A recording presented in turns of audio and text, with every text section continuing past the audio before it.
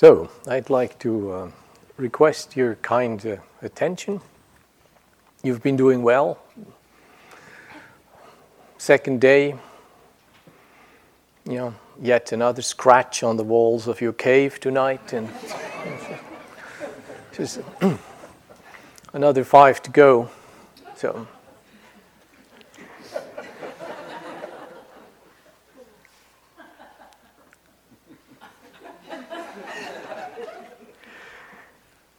I was thinking of giving you some kind of a map today. It's no secret that early Buddhist teachings favors meditation, and when we actually look at what is said about meditation, it comes as a surprise that we don't have a clear word for the Pali. In Pali language, in the canonical language of early Buddhism, for what we translate with meditation.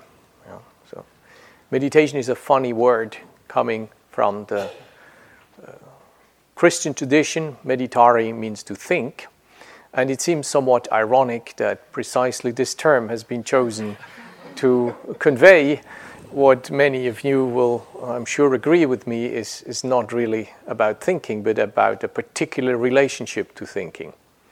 So I don't really know who invented this meditation business as the translation for a number of possible terms that are candidates to be meditation in Pali. Maybe the most common one, I think Christina has already mentioned it, is a term called bhavana, which basically comes from agriculture, and it means cultivation, calling into being. Yeah? And there's lots of kinds of cultivation in early Buddhism. So there's cultivation that has to do with our relationship to the physical world, kaya bhavana, anything from starting with this body to our planet. All this would be a dimension of what the Buddha thinks is worthy to be cultivated. Then we have a second type of cultivation, which refers to our social world, our relationship to the social context in which we live, called sila bhavana, which has something to do with ethics and what we do with others and what others do to us and how we hold and manage this. It's also a big topic, not necessarily covered by the term meditation, I believe. And then we have a third big domain called cultivation of mind, citta bhavana, which this context means learning to still the mind and learning to create the paradigms of empathy, those famous 4 Brahma Viharas, which have, in my understanding of Buddhist teaching, become more and more and more important as my life goes on. Initially, I thought Brahma Viharas, that was for people who basically couldn't meditate, at least they could be nice, So it was kind of the soft option, there was the Samadhi Wallas, and then there was, those who were nice, I was quite snooty about this, and I was also growing up in 2 traditions which are not very famous for having made much of Brahma Viharas. One is Japanese Soto Zen, which isn't exactly, it has many virtues, but it isn't exactly famous for having a lot to say about fourfold dimensions of universal empathy. And the other one is the Thai forest tradition, who again also has many virtues, but you have to actually walk quite far to find teachers who explicitly teach not just one, but all 4 of those Brahma Viharas. Some of these people exude them, but by natural means more than by studious application of the forest tradition's teachings. The second part of that third type of development, cultivation, is about stillness. It's basically the practice is called samatha. The result is called samadhi. The result is sweet. The practice is not always sweet. The result has to do with integration in a big way, and unification. And the practice often has to do with some degree of repetitiveness and with a deliberate focusing and for at least a part of the time narrowing one's focus. So this is a big area of development that the Buddha placed great weight on. And finally, the fourth area of development is called development of wisdom, the cultivation of wisdom. So Panya Bhavana. So you have these four huge areas of development, one about our physical relationship, one about our social relationships, one about stilling the mind and making the mind empathetic, and the fourth one, learning to understand, from asking good questions to complete transformative wisdom. Now the point is simply that if we look at what we think by meditation, what meditation has come to mean, it seems that we have lost a little bit of the breadth of these tasks, what is there to be cultivated. If we boil down meditation to me sitting in formal practice on a cushion, practicing mindfulness, observing my thoughts. We've lost a few bits along the way there. So it makes sense to be archaeologists of what meditation meant to the Buddha. And if we're trying to do archaeology of what meditation meant to the Buddha, we find this peculiar phenomena that one of the most common patterns how meditation is described, in fact, it's found over 24 times in the suttas, in the discourses. This is a little story that keeps coming up. And the little story generally runs as follows. It starts with a young man, it's always a man, with black hair from good family who has faith and goes forth, shaves off hair and beard, becomes a monastic, and then starts to practice meditation, goes on alms round, eats his food, washes his alms bowl and his hands, and then sits down, crosses his legs, keeps his body erect. That's where we get really fascinated. Now, what is he doing? And he establishes mindfulness in front of him. And then we say, wonderful, so far so good. And then we'd expect a great detail and fine granularity of explanation, but nothing of that comes. We're told this young man of good family with shaven head, having satiated himself with his alms food, washed his hands and found a suitable place at the foot of a tree, on a little bundle of grass, in the open, in a cave, with upright body. This young man now suddenly puts down all the 5 hindrances, realizes jhanas, has abhinya, starts developing extraordinary powers, and not long after he started off, finishes what there was to be finished. And we wonder, have we missed an important bit here?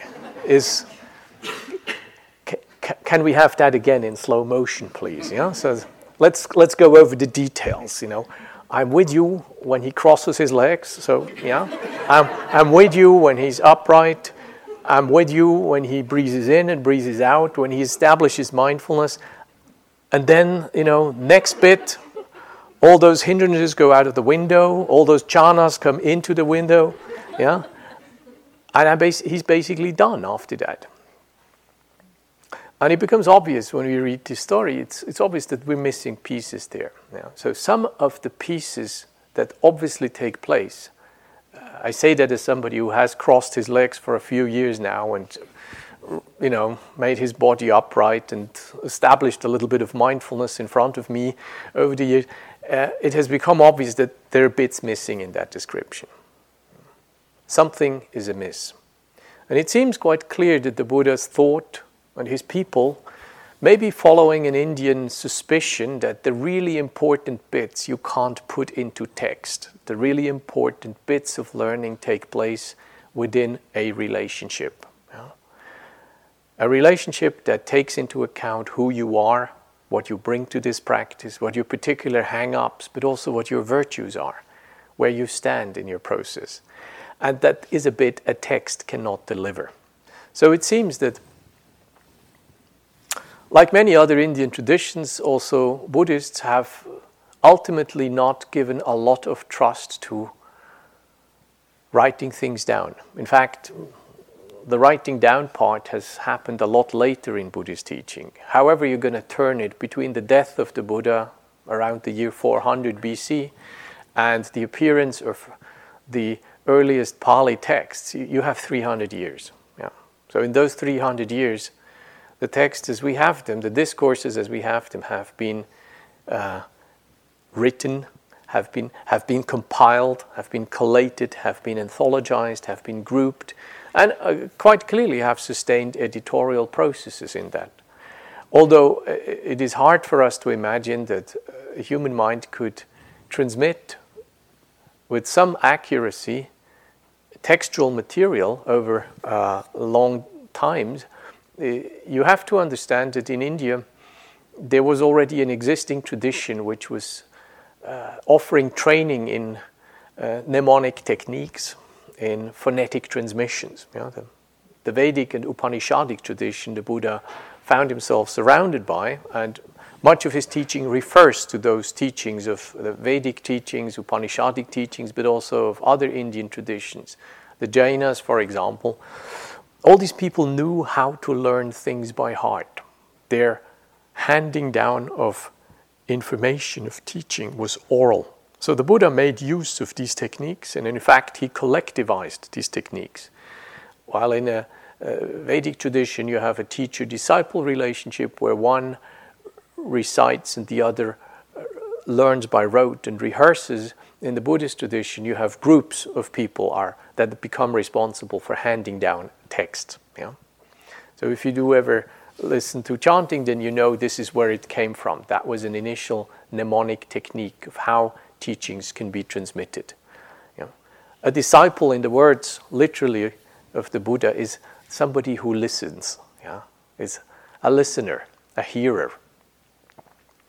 So learning happened by hearing. Now, we have a great exception to this dearth of actual detail, how we go from folding our legs to putting down the hindrances. We have the fortune that we have a huge amount of discourses. The Buddha's teaching was 45 years, and he has said many, many things in those 45 years. And thanks to the textual oral tradition that handed these teachings down, collected these teachings, collated these teachings, anthologized these teachings, grouped these teachings, we have access to bits and pieces of meditational detail that deviate from that story I just gave you, namely leaving out the detail. One of those detailed maps of how to meditate is a group of teachings called Satipatthana. Satipatthana means literally establishing presence of mind. And there are some key texts to that. Famous are some of the Pali versions. The Foundations of Mindfulness is one translation. Establishments of Mindfulness is another translation.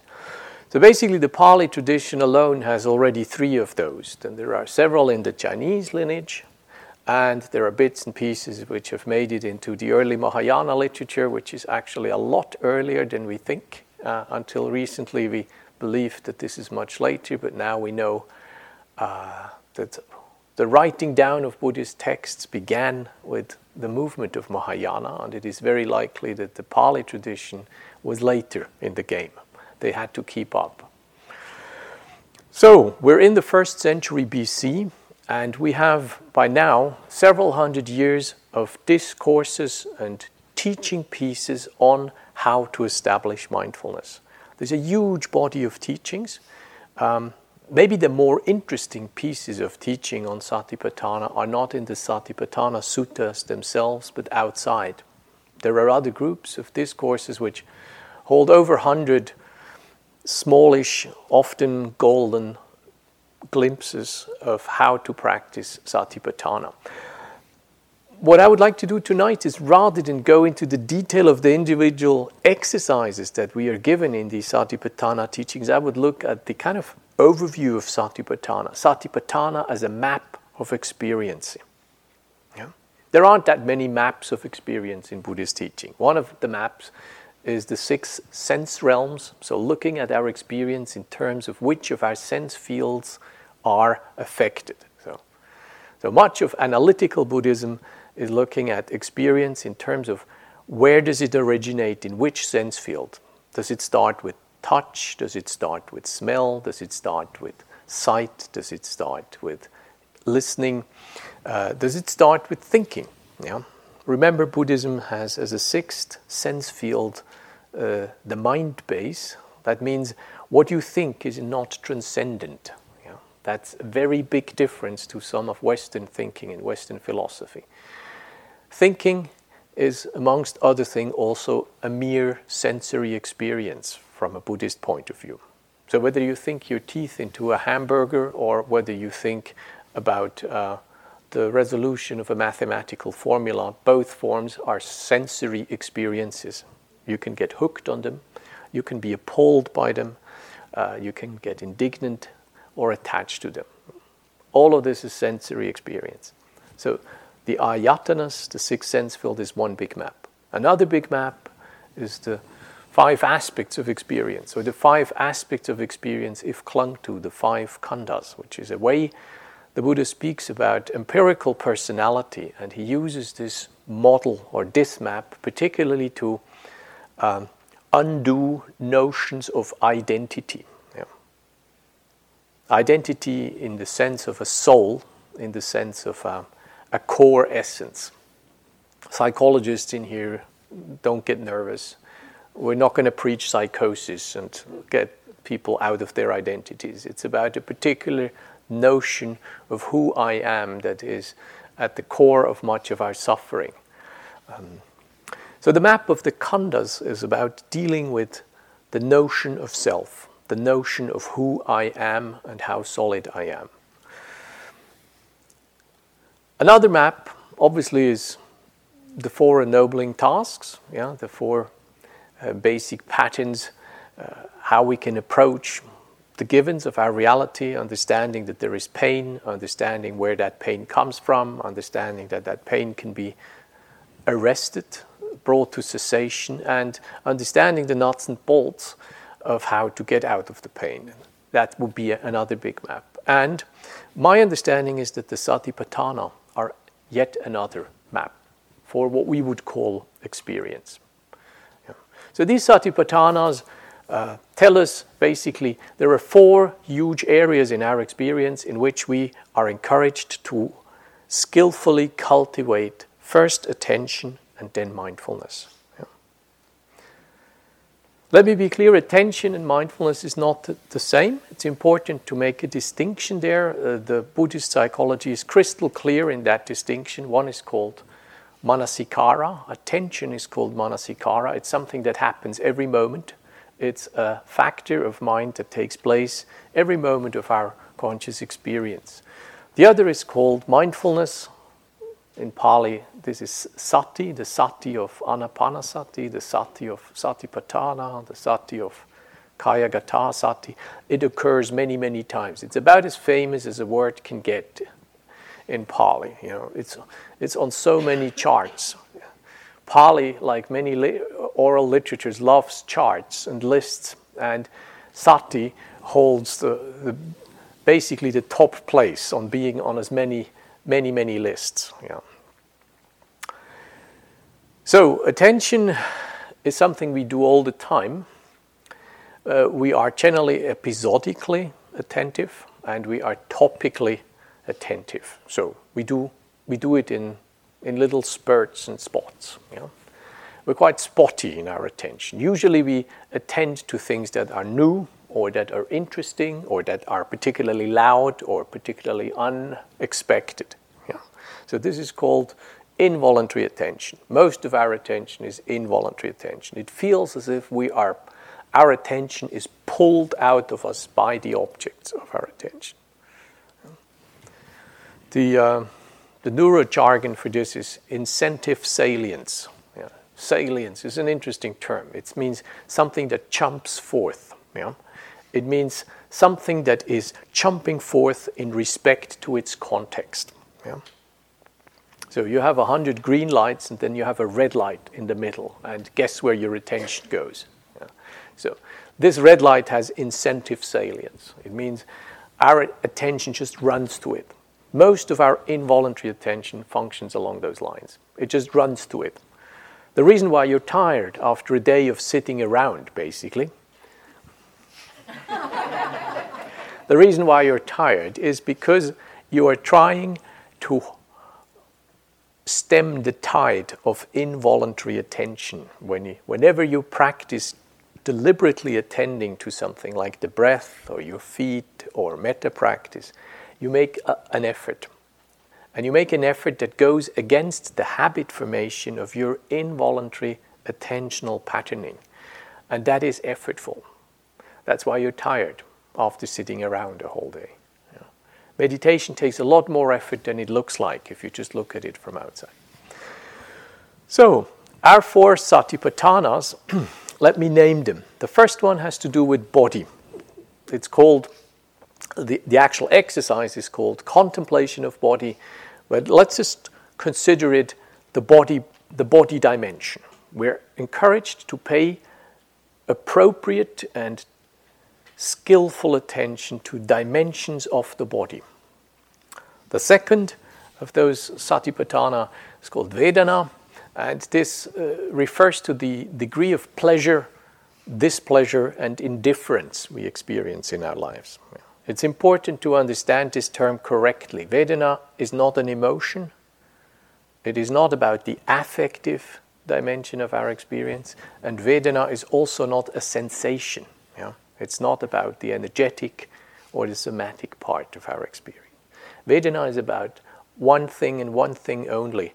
It's a spectrum term on the axis of pleasure to pain.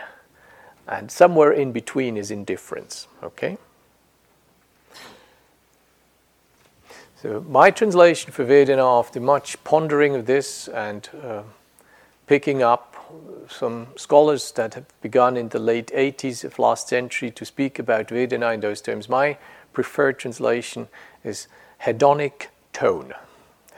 Hedonic, hedone, from Greek, pleasure. It's a bit technical, I admit, but I cannot reconcile myself to the common translations of feeling or of sensation, because they're not just inaccurate, they're plain wrong, to be honest with you. Yeah. So it's important to understand the second dimension we are encouraged to pay close and skillful attention to is to how we experience pleasure and how we experience displeasure and what happens when we're meeting with indifference. Very, very powerful formation in the mind. We have a lot of conditioning around maximizing pleasure. Psychologists call this appetitive behavior, approach behavior. Yeah? And we have a lot of conditioning around avoiding displeasure and discomfort and things we don't like. Yeah? Psychologists call this avoidance behavior. Yeah? So this is the second dimension. We are encouraged to learn to practice forms of mindfulness that are both continuous and that are transformative and that are helpful, salubrious. The third dimension, a third of the Satipatthanas, is about citta. Now, the citta here is basically states of mind. It is mind, the climate of mind. That means mood. It means things like forms of intention, wanting things and not wanting things. In fact, liking and disliking things is already part of that dimension. This is an interesting piece. One of the things that we can learn from this map, that the experience of pleasure and the experience of like often occur in sequence with each other, but they are not inevitably connected. It is possible to be pleased by something without having the mind inclining through like and following. Okay? That's a very, very important piece that makes a lot of sense when your mind becomes more still. You begin to understand that there is a junction that you have a choice whether you're going to follow something that you like or you're going to avoid something that you dislike.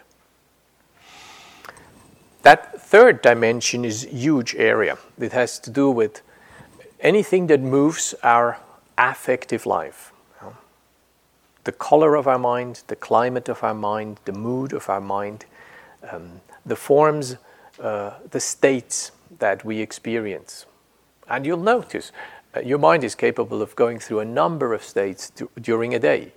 You keep going, you do some walking, you do some sitting. There isn't much drama in this, there isn't much change in this, and yet what you experience are totally different states, isn't it? After a while, you sit here and you realize you're inspired, elated, and other days you do exactly the same things and you're bored, you're despondent, you're angry. You may be going through all kinds of emotional differing states, and yet what you actually do on the outside, for an observer, it just looks, well, she's coming, he's going. There isn't much difference, but for you, there is a lot of difference. So the third of the Satipatthana areas is a huge and crucial piece. It's the piece where we go to when we are asked, how do you feel? The fourth of the Satipatthanas is about specific contents of our experience. It is not mind state, but mind content. The term for it is Dhamma, and meaning, the term Dhamma has two meanings here. One of them is, it's a plural with a long A. It's not the Dhamma of the Buddha. That would be his teaching, but it's the Dhamma with, in the sense of phenomena. States, but content of mind, thought, concepts, ideas, any object of mind is a Dhamma. So that's one reason why this fourth category is called mind state, or mind content. The second meaning of the term Dhamma is absolutely untranslatable. Dhamma is the term for a category of which Buddhist traditions think it is useful to apply to the experience of a human being. So it refers to specific groups of categories that Buddhist teaching thinks are necessary to contemplate. These groups are, for example, the 5 khandhas I just mentioned, the 5 aspects of experience. The 5 hindrances are such a group of Dhammas. The 7 awakening factors are such a group of Dhammas. The 6 sense fields, the ayatanas I just mentioned before, those would be categories that Buddhist teaching thinks it makes sense to use these categories to think about the world. They're useful think tools when we meet experience.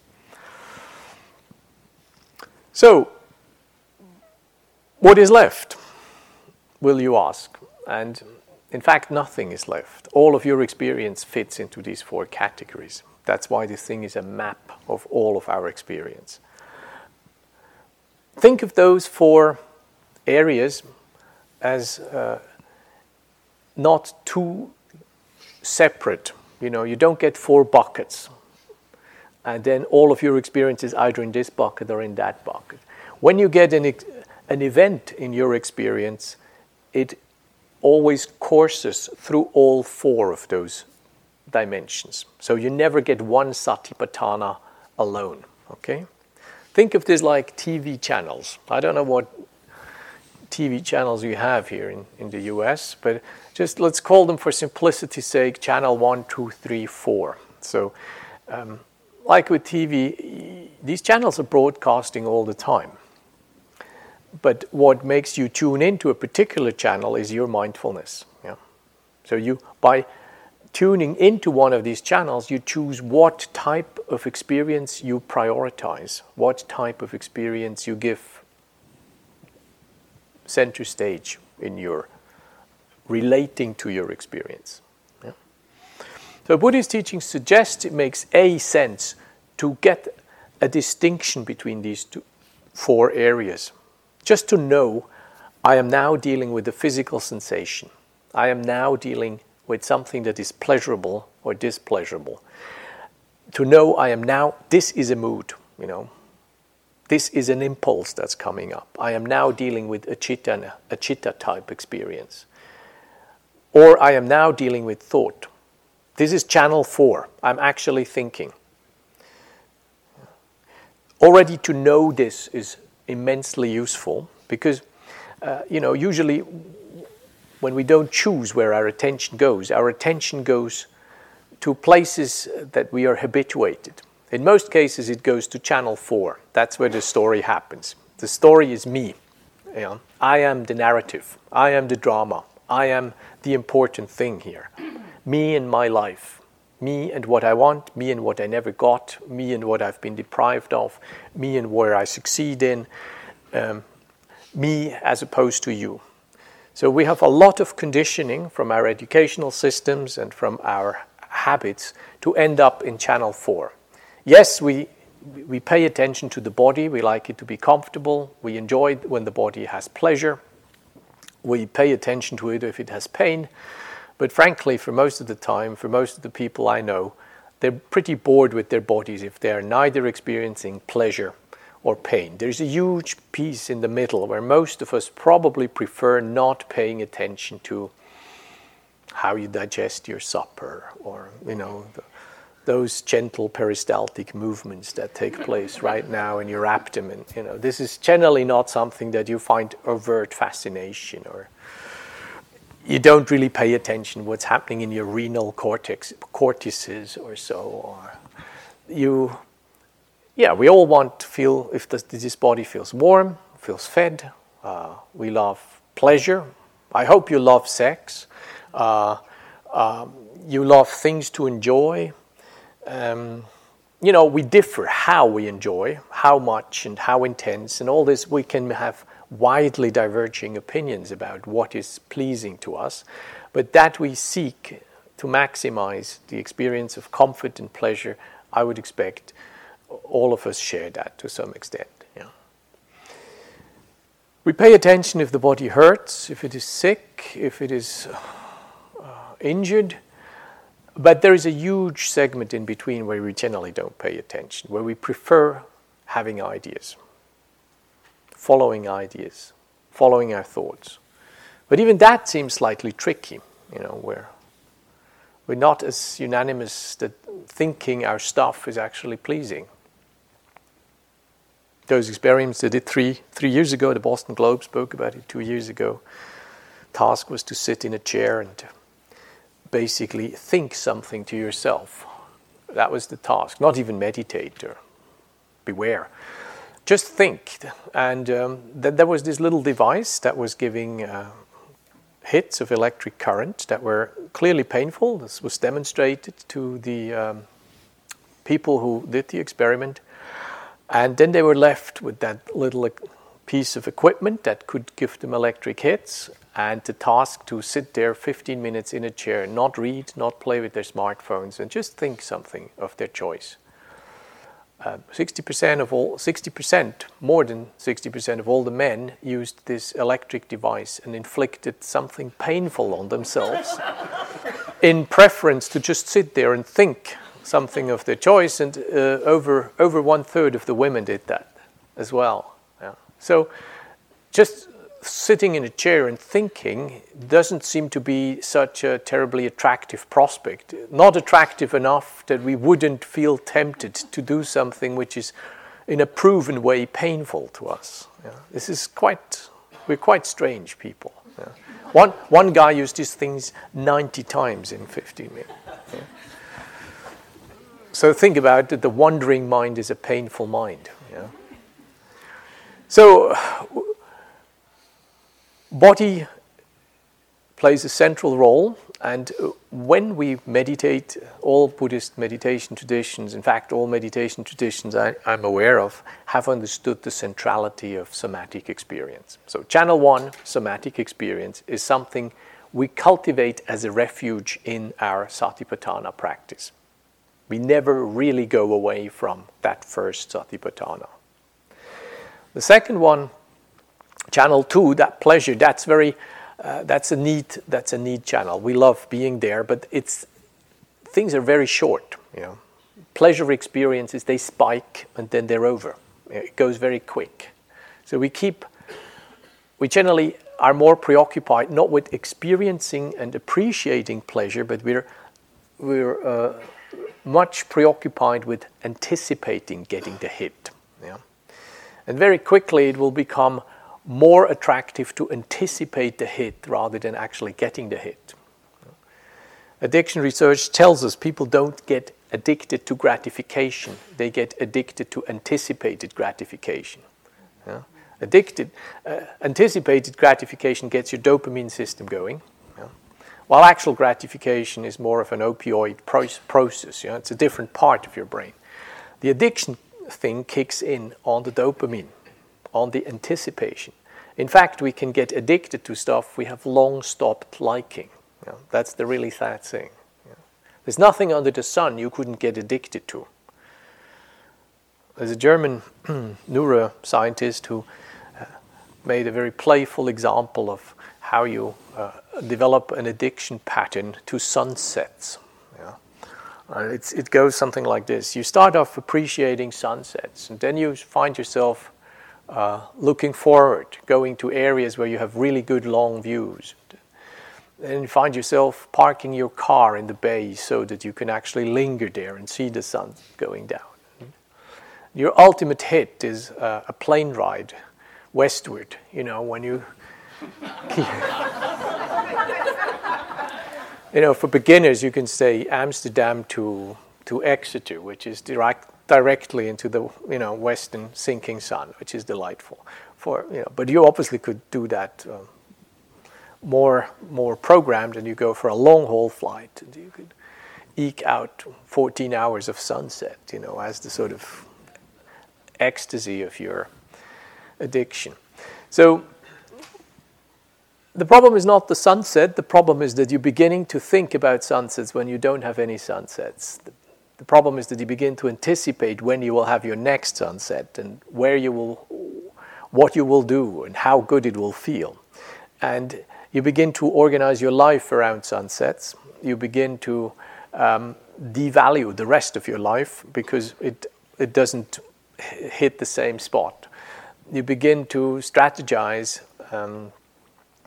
and this becomes bigger and bigger and bigger in your life. So that was the addictional pattern. And it's clear, it sounds harmless enough with sunsets, but we recognize ourselves in this. This begins to become an organizing principle in our lives. So Vedana is a powerful force in our lives. Even if you've never heard the word, it still operates. It operates right now in your mind. Every moment of our experience, every event in our experience has a hedonic flavor. Sometimes it is pronounced and we recognize it, anticipate it, appreciate it. Sometimes it is subtle and we may not even be aware that it is there. But every event in your experience has a hedonic flavor, as it has a somatic flavor, by the way. Every event in our experience, Channel 3, has a mood flavor. We're never neutral. We always have a mood. There is always something there. We're always in a state. That state has deep implications. Our well-being, our self-image, our perceptual functioning. We're always in a situation, and in that situation we're hungry or not. If we're hungry, then a plate of spaghetti looks very different to us than if we're not hungry. The objective value of a plate of spaghetti we never get. If you're hungry, then that looks a lot more attractive than if you've already eaten 2 of them.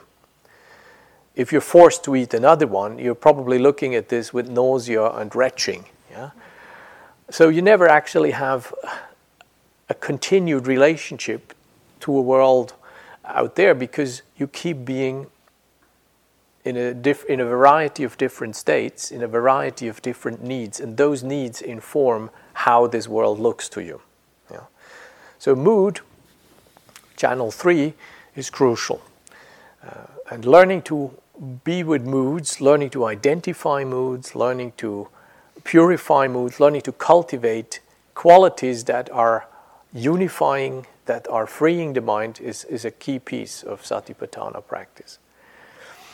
Channel 4, a lot of action there. The movement in Channel 4 is fast, it is highly associative, and it's always narrative. It always tells me a story. It's discursive. Yeah. So Satipatthana exercises suggest a number of things. A, to identify these areas in our life. That's tonight's project, Being able to be clear, this is about body. I'm hot. This is a somatic experience. This is a channel 1 type experience. This is unpleasant. Being hot right now is unpleasant. This is a hedonic experience. I experience a degree of displeasure about this. The evaluation that takes place very, very quickly. Now, this evaluation is not through choice. It's not volitional. That's an important piece. You don't actually have a choice whether you experience something as pleasant or as unpleasant. One of the few things in Buddhist teaching, so much in Buddhist teaching, is all intentional. It's all about volition. It's all about cognitive forces of the mind. But Vedana is not. Vedana, you don't actually have a choice. What you get as pleasant or what you get as unpleasant has nothing to do with ethics. It has nothing to do with morals. It has nothing to do with choice. The only choice you have is how honest are you going to be, whether you like it or whether you are pleased by it or whether you are displeased by it. It's a key piece. Channel 3 will, if you find it pleasing or in the case of being hot, find it displeasing, it is quite possible that what is somatically hot, what is hedonically displeasing becomes affectively a source for a grumpy mood, or impatience. I gotta get out of here. It translates into a state of mind. We don't just have a topical bodily experience. We don't just have an evaluation of that bodily experience as unpleasant. We're now having a mood. I'm getting stroppy, or I'm getting impatient, or I feel helpless, or I start to hate the guys who make me sit here. The chair of the board who keeps soliloquizing because he likes to hear himself, while I just sit here and gradually dissolve in a puddle of sweat and are forced to bear an unpleasant feeling by his power and his unfeeling thoughtlessness. I'm not just having a discomfortable body sensation, I'm having a highly uncomfortable mental state, compounded with rage and childhood memories of elder brothers and so forth. I'm really, things are getting worse. And I start, on channel 4, I start having corresponding hate fantasies going. I depending on, what kind of temperament I am, or so I wish he would just self-combust, or I think of he might just disappear, his big imposing chair might just drop out of the floor, or I pray for an alien abduction of his person, or depending on, all kinds of things can come up into your mind when you sit there in a puddle of sweat, apparently at the beck and call of this unfeeling guy holding power over the meeting. So you realize how things move from channel to channel, and I end up with a story. The story is the story of my helplessness, which goes seemingly without the change from my early childhood right up to this board meeting, and is unlikely to change. There will always be some powerful guy who keeps me here, chained to my chair, sweating, dissolving, helpless. So often enough, Satipatthana or Sati practice can help us negotiate that. Say, okay, where does it start? Can I stay with an unpleasant physical sensation, cold heat? Yes, Doesn't kill me. It's not really pleasant, true, but I don't need to go down into my childhood. I don't need to project in this guy, intentionality onto this guy. I don't need to put on my whole story onto this. I could just stay and learn to bear the unpleasantness of the heat, or just the unpleasantness of not being at ease in my body right now. If I'm willing to do this, end of story. No drama, no big mood states, no hate fantasies. My life is a lot easier. I just have an unpleasant physical sensation, I have an unpleasant hedonic experience, and I can let it end there. I don't have to ride the whole carousel. So being able to make choices, this map should help us to make better choices where to place our attention, because that's where we have a choice. We always have the choice where to place attention. Even if it seems we don't have choices, we have a choice how we relate to this experience. If we learn to move from channel 4, where the story is most rampant, to move back to the channel 1, where we simply have maybe a degree of boredom or a degree of indifference or a degree of discomfort, as in my little example with the sweating person. If we can do that, our life becomes a lot more simpler. Yeah? We can spare ourselves a lot of drama, a lot of involvement. So the use of this map is to make sure that we are not helpless in respect to our habitual patterns, how we attend to things. Yeah? And you will find that much of meditation practice consists basically of switching back from channel 4, where I get lost because there are many things happening, thoughts, they're moving fast, they have many, many friends.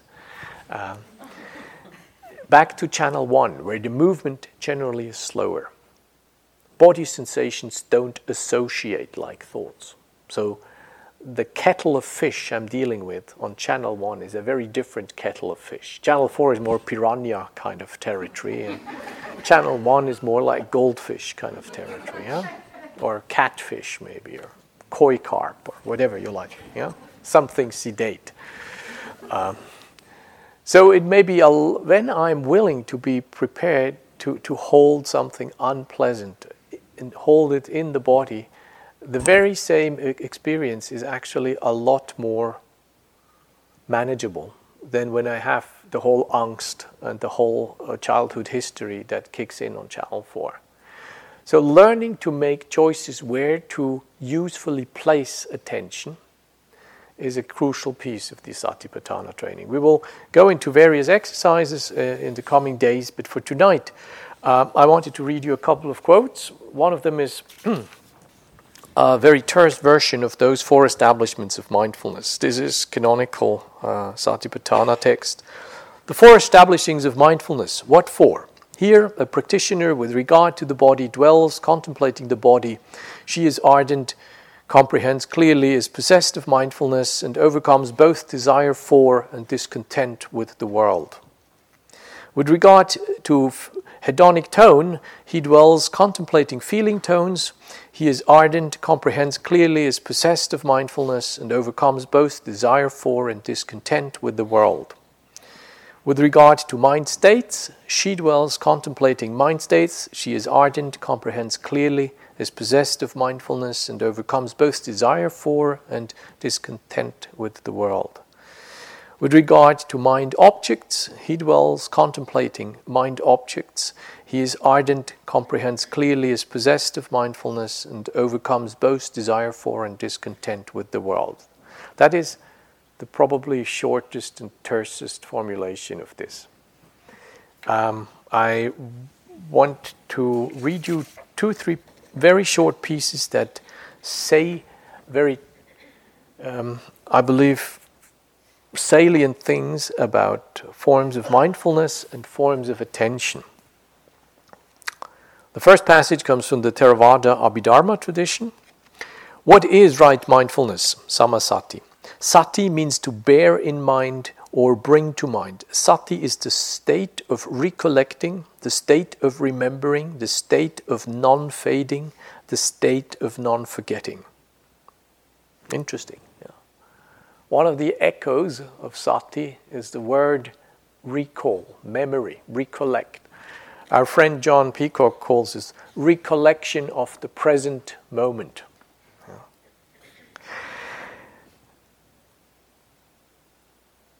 This one is from the Abhidharma Samuccaya. That's an early Indian text. Roughly, the latest compilation is in the 4th century AD. What is mindfulness, Smriti? It is non-forgetting by the mind with regard to the object experienced. Its function is non-distraction. And now, in distinction to attention, what is attention? Manasikara. It is mental tenacity. Its function consists of keeping the mind on the object. So attention function is tenacity, and its function is keeping the mind on the object. So it has the adherence power to stay with something. In other words, rather than just being episodically present for some things and then whoop, disappearing somewhere, it actually has staying power.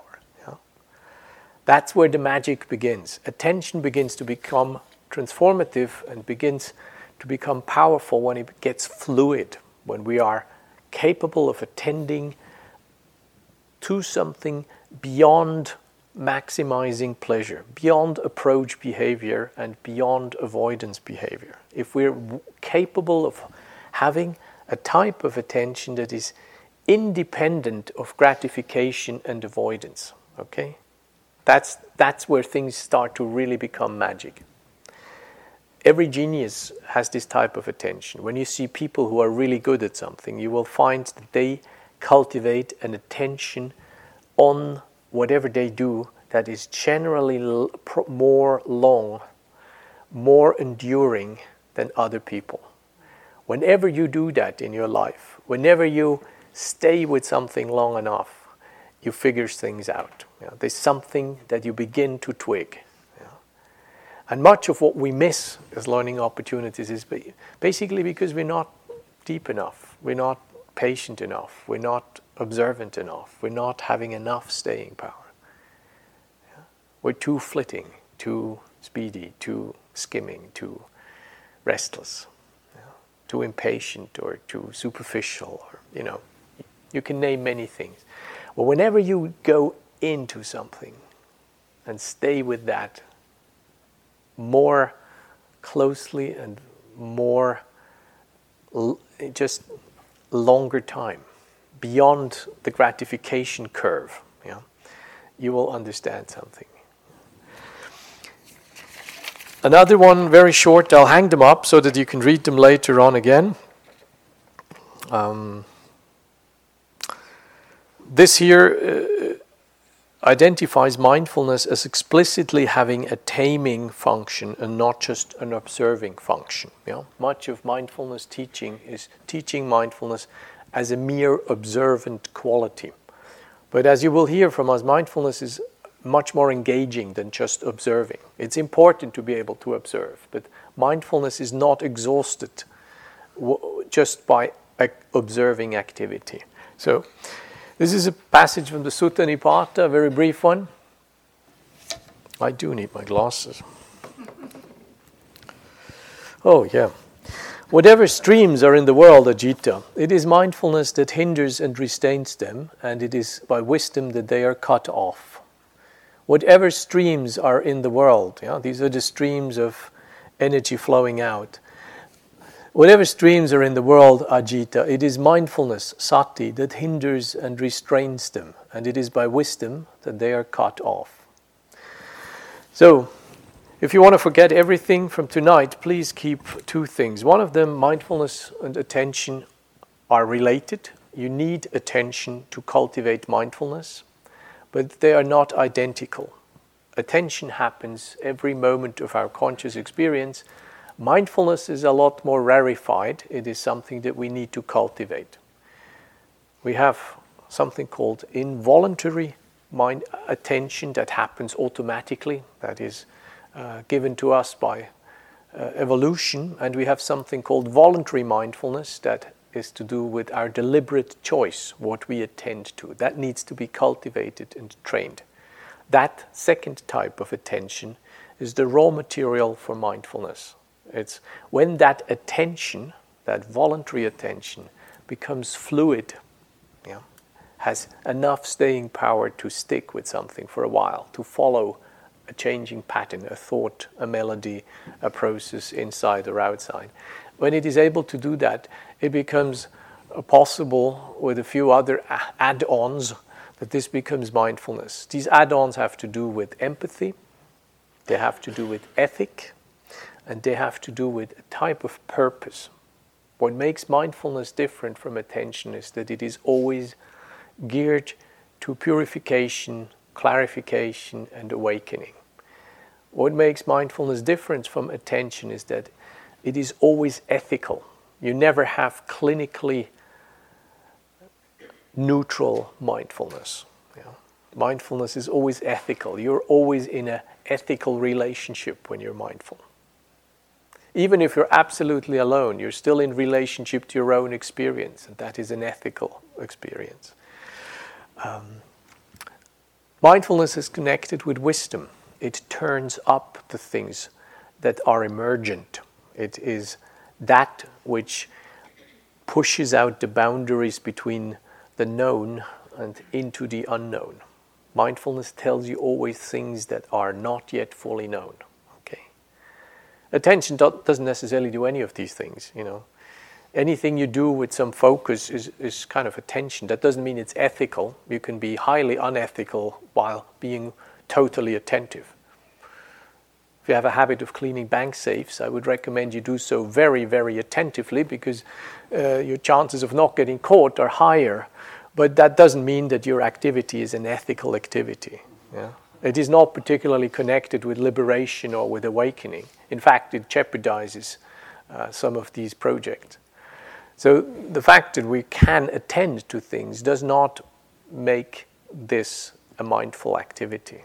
For attention to become mindfulness, it needs fluidity, and it needs to be connected to ethics, to Brahma Viharas, yeah, to wisdom, and preferably to the body.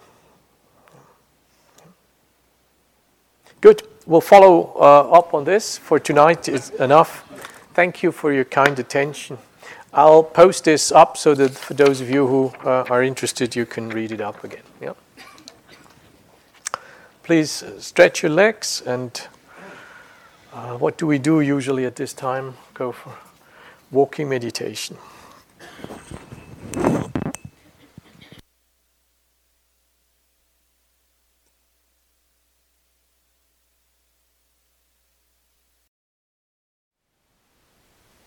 Thank you for listening. To learn how you can support the teachers and Dharma Seed, please visit dharmaseed.org/donate.